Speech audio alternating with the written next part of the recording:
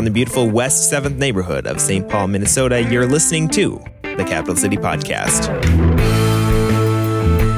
Let me ask you guys this question. Does a person do his duty, or in the Hindu term, his dharma, even if it causes harm to the people he loves? Or should he neglect his dharma, his calling, his duty, in order to act out of pity and fear of causing harm? So if you guys are new with us, or if you missed the last week or two, we are doing a Jesus Among the World Religions series, which is certainly a bit different for our church, or really for any church. And that's why we're going to be looking extensively today at a story that comes not from the Bible, but from the Bhagavad Gita, which is famous Hindu scripture. So the Bhagavad Gita, who has heard this term before? Has anyone heard? Okay, that's actually more than I was expecting. It is the most famous Hindu scripture by far. It used to lay on Gandhi's night table. He would regularly look to it for inspiration. It's just one small part of what's called the Mahabharata, which is like the whole Hindu canon, which is actually 4 times longer than the Bible. So as you can imagine, since the Bible is not very short and the Hindu scriptures are 4 times as long, not many people actually read the whole thing except for Hindu scholars. But there are these famous, loved, beloved sections, and the most famous, the most beloved part is the Bhagavad Gita. So just like in the Bible, people might have a favorite gospel like Matthew or Luke or John or something, or Romans, and they might read that 20 or 30 times for every time they get around to, say, Habakkuk or one of the minor prophets.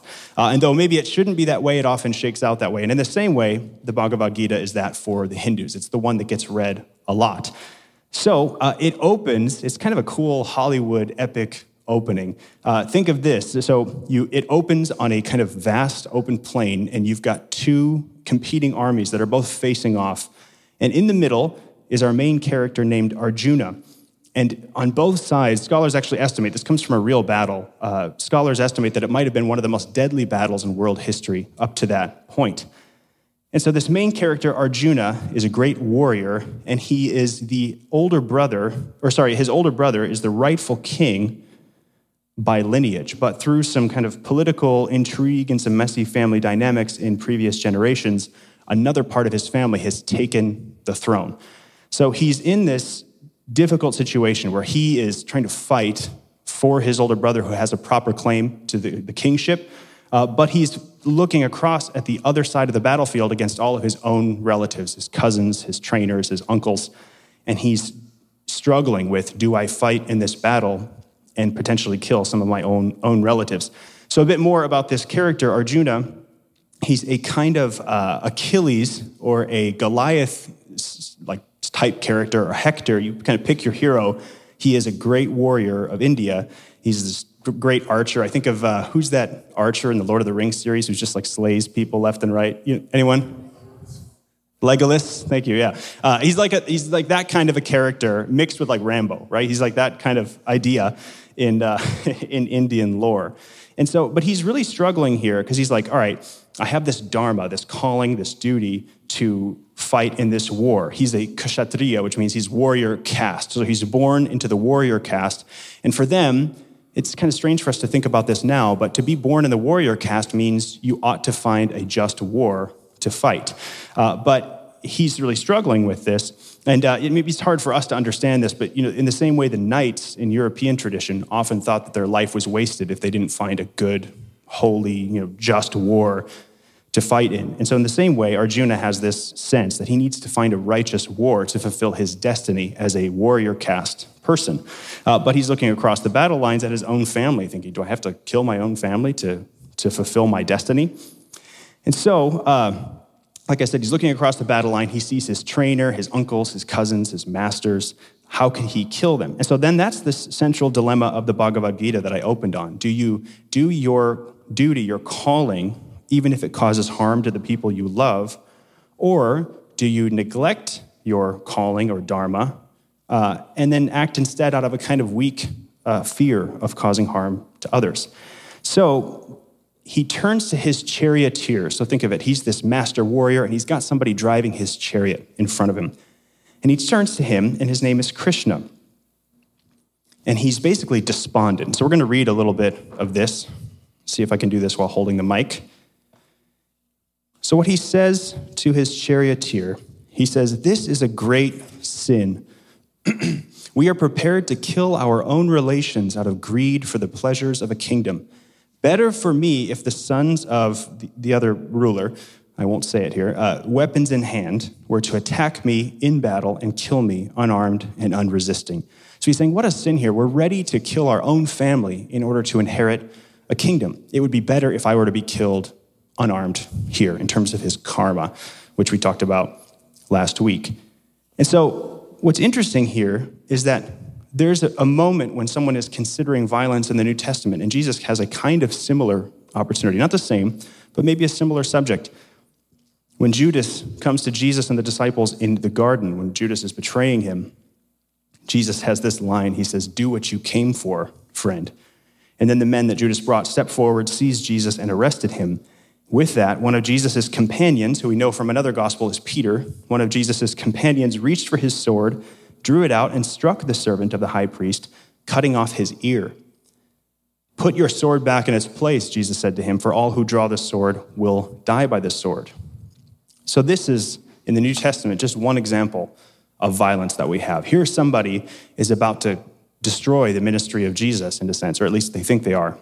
And Jesus, rather than saying, yes, let's have this holy war, says, put your sword back in its place, right? For those who live by the sword will die by the sword, and those who draw the sword will die by the sword.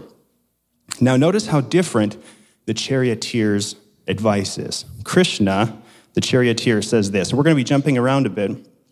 We are now in chapter 2 of the Bhagavad Gita, which people say, if you lost the entire book of it, but you had chapter 2, you would have enough. It's kind of the overall summary of the overall teaching. So I'm going to read a few different selections from chapter 2 of the Gita. This is Krishna's advice to the warrior, Arjuna.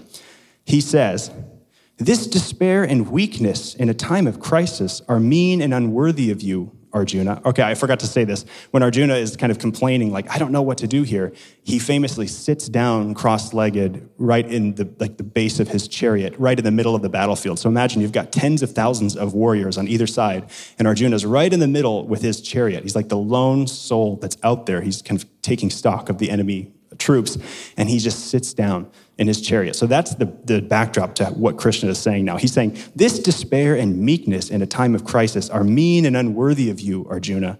How have you fallen into a state so far from the path to liberation? It does not become you to yield to this weakness. Arise with a brave heart and destroy the enemy. So keep that in mind with what we just talked about from Jesus. All right, I'm going to skip ahead to verse 11. Krishna goes on. He says, he's responding to Arjuna. "You speak sincerely, but your sorrow has no cause. The wise grieve neither for the living nor for the dead. There has never been a time when you and I and the kings gathered here have not existed, nor will there be a time when we will cease to exist. As the same person inhabits the body through childhood, youth, and old age, so too, at the time of death, he attains another body. The wise are not deluded by these changes." So here you're seeing this doctrine of reincarnation, and just people just die and they come back to life as in a different form. So he's saying, don't worry so much about killing, because these people are going to die and then come back in a different form. Let me skip a little bit more. We don't have time to read the whole chapter, but I wanted to read some selections here. "The body is mortal, but that which dwells in the body is immortal and immeasurable. Therefore, Arjuna, fight in this battle. One believes he is the slayer, another believes he is the slain. Both are ignorant. There is neither slayer nor slain. You were never born. You will never die. You have never changed. You can never change. Unborn, eternal, immutable, immemorial. You do not die when the body dies." All right, then one more passage. This book is actually pretty short. It looks somewhat thick, but the text is very, the margins and the spacing is very generous. So if you ever wanted to read this out of curiosity, you could probably do it in an afternoon. Let's see, verse 31 to 33 says, "Considering your dharma," remember your calling, your will, your destiny, "you should not vacillate. For a warrior, nothing is higher than a war against evil. The warrior confronted with such a war should be pleased, Arjuna, for it comes as an open gate to heaven. But if you do not participate in this battle against evil, you will incur sin, violating your dharma and your honor. Okay, I'll stop reading from there. Okay, so that's a bit of a culture shock, right? When you've come from Christian scriptures and you're used to reading in our tradition, that's a bit of a shock, right? That your calling, your dharma is as a warrior. You are the warrior caste, so what could be better than to fight and to kill as a part of your calling, your righteous cause? As for killing, don't really worry, because you're not actually killing, this sage says. He says, you were never born, you will never die, you've never changed, you can never change. Unborn, eternal, immutable, immemorial, you do not die when the body dies. So he's like, rise up and fight. Be the Indian Achilles, the Goliath, the Hector, and sure, you're going to end up killing a lot of people that you love, but that is your dharma, he says. And you're not actually killing them. Just remember that they'll take off the cloak of this life and they'll be reborn again. They'll put on a different jacket, a different cloak next time, like we talked about last week. Now, this sounds a bit rough. There's actually a lot, if that's all you heard about this, it would sound pretty rough. But there's actually a lot of underlining in here. There is a lot of gold. We talk about mining gold from other religions where there is truth. It's good to find the truth and beauty there. And I'm not trying to cherry pick here. I'm not just trying to pick a hard example for us to hear. This is really the foundation of the Bhagavad Gita, but there is a lot of good wisdom there as well. So the culture shock comes that this is kind of the opposite of what the New Testament teaches. So think of this. Let me read this passage from Jesus in Matthew 25, I think it is. For I was hungry, and you gave me something to eat. I was thirsty, and you gave me something to drink. I was a stranger, and you invited me in. I needed clothes, and you clothed me. I was sick, and you looked after me. I was in prison, and you came to visit me. Then the righteous will answer him, Lord, when did we see you hungry and feed you, or thirsty and give you something to drink? When did we see you a stranger and invite you in, or needing clothes and clothe you? When did we see you sick or in prison and go visit you? The king will reply, truly I tell you, whenever you did it for one of the least of these brothers and sisters of mine, you did it for me.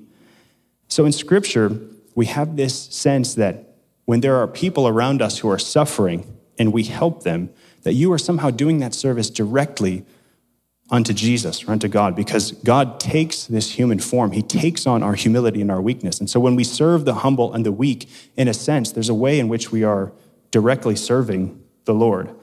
But what's interesting here is the Bhagavad Gita says, it's not that what you do for others, you do for God. It's saying that what you do for others, you're not really doing anyway. Whether you kill them or serve them, you're not really doing it anyway. Save, feed, kill. You cannot really change them, and you cannot really change yourself.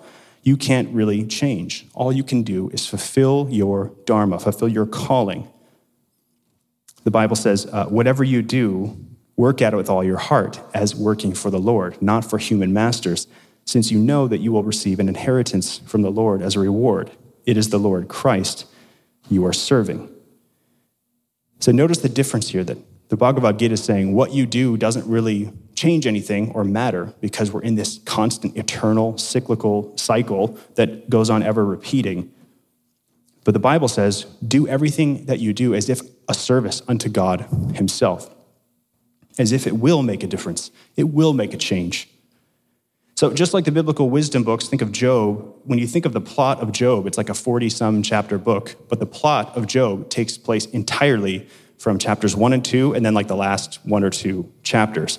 But it serves up as kind of, I think of it as a golf tee, right? Is that what you call it? The little wood thing you put in the grass, and then that's what you can tell I'm a golfer. I'm 35 and I've never golfed like on the real golf course in my life, which seems kind of crazy. So one of you guys can invite me and humble me. But you put the tee down, right? And then you drive the ball from that. And in the same way, a lot of wisdom literature has the same thing. It has a kind of plot device in the beginning, a narrative to hook you, like, wow, here's this awesome battle, this sort of Indian Achilles.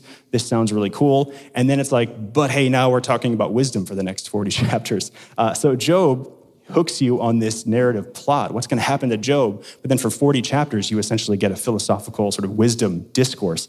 And the Bhagavad Gita does the same thing, that you start with this plot, but then the rest of it kind of goes into a philosophical territory. And frankly, territory that this soldier on the battlefield would not be talking about anymore. Like you get this full philosophical like discourse and sermon all about the meaning of life and, everything, right? But it's sort of this narrative hook to get you in. But the big surprise, the reveal in the plot, It does every once in a while jump back into plot.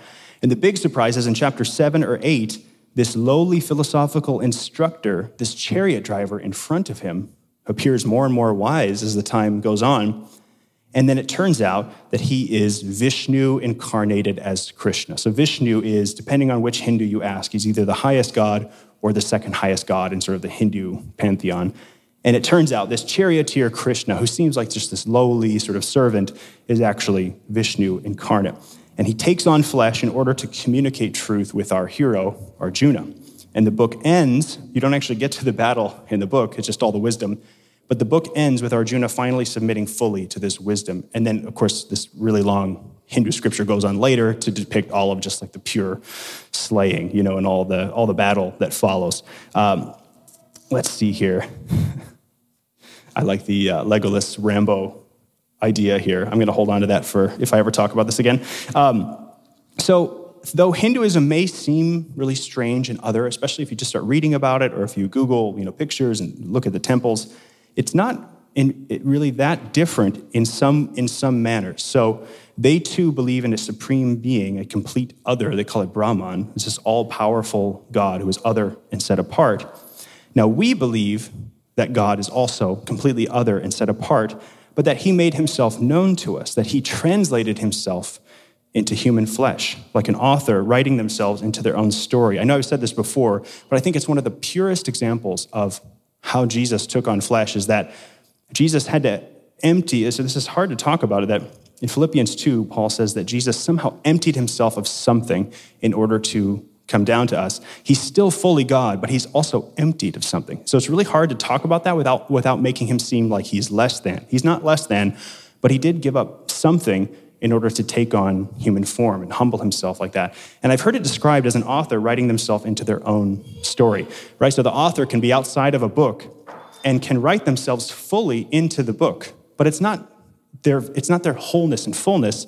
It's somehow their fullness within the rules of the book, right? So if you're writing a memoir or an autobiography or something, you're writing your story in the book. And within the confines of the book, which is somehow it's a diminishment of the fullness of life, right? It's on the page, it's somehow less than, you can still be fully represented on the page in fairness within the rules of the book, right? So this is the idea that God is completely other, but that he made himself known to us by translating himself into human flesh. He sort of wrote himself into his creation, just like an author can write themselves into their own story. Now, Hindus don't exactly believe this, but they believe something like it. They believe in, I didn't know that this word, before I studied world religions, I didn't know that this word came from this, but they believe in what's called avatars. Now, coming of age when I did, I learned the term avatar through like the movie or TV shows or something, right? Not that I like the movie, but that's where I learned the term. So they believe in what's called avatars, which their one god or highest gods descend in the form of humans as well. Their highest gods can also take on human flesh. And so if you know a Hindu or are ever in conversation with a Hindu, you can encourage them as a kind of bridge for dialogue. I'm not saying this is pure, appropriate theology all the way through, but sometimes you have to find a bridge to even get into these conversations, that you can encourage them to think on Jesus as a kind of translation, a kind of avatar of God. Now, you don't end there. I'm not saying that that's where you end, but you can start the conversation in that direction. So Hindus, because they have so many gods, right? We said 330 million last time. In actuality, it's probably somewhere between 30 and 60 that are known. But they don't find Jesus to be a threat because they have so many gods already.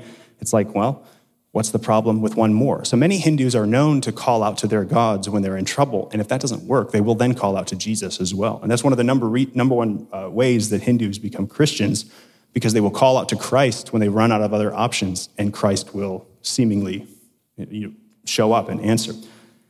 So if you can approach this with friends or loved ones or anyone you know, colleagues at work who is a Hindu, if you can approach this concept of Jesus as a kind of avatar, like, hey, you guys, you read the Bhagavad Gita, you believe that Vishnu can appear in human flesh as Krishna. What do you think about God sending himself as his son in the form of Jesus? Now, again, it's not exactly the same concept, but you can see how close that is. You can see just how close. Like, there's other faiths, like Muslims would just be absolutely just terrified and offended if you mentioned any sense of Allah, like taking on human flesh. They're like, absolutely not. Get out of here. I don't want to hear from you again. But a Hindu is like, well, yeah, that happens a lot in our scriptures. And so that's a bridge. I just want to provide you with an actual way of opening into conversation with a Hindu friend or colleague. But the difference is that their avatars, a Hindu avatar, is meant to lead you toward what they call moksha, which is liberation, to help you get free of this eternal cycle of being born and dying and rebirth and born and dying. Their avatars are trying to help you to get free, as if this life is something to escape from. That true freedom is to get out of this earth, right? To get out of this cycle. But no, the Bible teaches that life is a gift. It's beautiful, but it is also fallen. It's beautiful, but it's also scarred. And Jesus, it says, came not just to save us, but he also came to restore creation itself. And he came to restore you. Jesus incarnated himself. He took on flesh, not to sweep you out of here and to save you from this life and this cycle, but to make you fully human and fully in the image of God in you. We are not trying to get out, but we remember we're kind of already and not yet home. We remember that our citizenship is in heaven. But this is something that the church has really missed, especially in the last 100, 150 years, is that we've really bought into this dualism idea, right? That we have a body and we have a soul, and when we die, we just go into like cloud land, and that's where heaven is. But Scripture is really clear on this, is that heaven, even if there is a time that we are with the Lord, heaven, the new heavens and the new earth will be this earth, right? The new heavens and the new earth will be here, even though it will be perfected and remade. So we remember that our citizenship is in heaven, but guess what? That's here. We will be here in a kind of perfected and remade earth. So God becomes man, not to help you escape this, but to redeem you and to redeem creation itself and to help you to identify with this place, that this will be our home. This will be where we make our roots in our life, even though it will be perfected and remade. Vishnu came to tell Arjuna to kill because that's his lot in life. That was his dharma. And because we're just going around and around in a circle, and what you do doesn't really matter. Kill Arjuna because it doesn't really matter. We're just going to keep going round and around the merry-go-round. God became man, not just in a story, like the Hindus will fully admit, this isn't real history, that's just a story. But God became man, not just in a story, but for real, as Jesus. Vishnu, as Krishna said, it's okay, you can kill because we're just in this for eternity. But Jesus said, it's okay, I'll be killed to bring you to me for eternity. Hindu scriptures, Vishnu comes and says, it's okay, you can kill because we're just going around and around. But Jesus says, no, it's okay, I will be killed so that you can be with me for eternity. And this is the great difference in this concept of God becoming man in the two faiths. Let me pray to close us, and I invite you guys down to enjoy some refreshments and fellowship afterward. Father, we thank you for this example, this experience, this opportunity to learn and to test ourselves and our belief against great teachings from other people around the world. And we pray, Lord, that you would help us to remember these things. Should we have Hindu colleagues, Hindu friends, that we'd be able to lovingly and respectingly open in these conversations and these sort of bridges for dialogue, using these concepts of avatar, the Bhagavad Gita, this sort of Krishna, and this is Vishnu appearing as Krishna's story. And we thank you, Lord, that we have a truer and purer and better good news, that you became man in order to, not to zap us out of here, but to help us to find our home here, that you became man to make us more fully human, and that you, in the end, died for us as well, to bring us to you for eternity. We thank you for this goodness, for this grace. We pray now that you be with us this week. In Jesus' name, amen.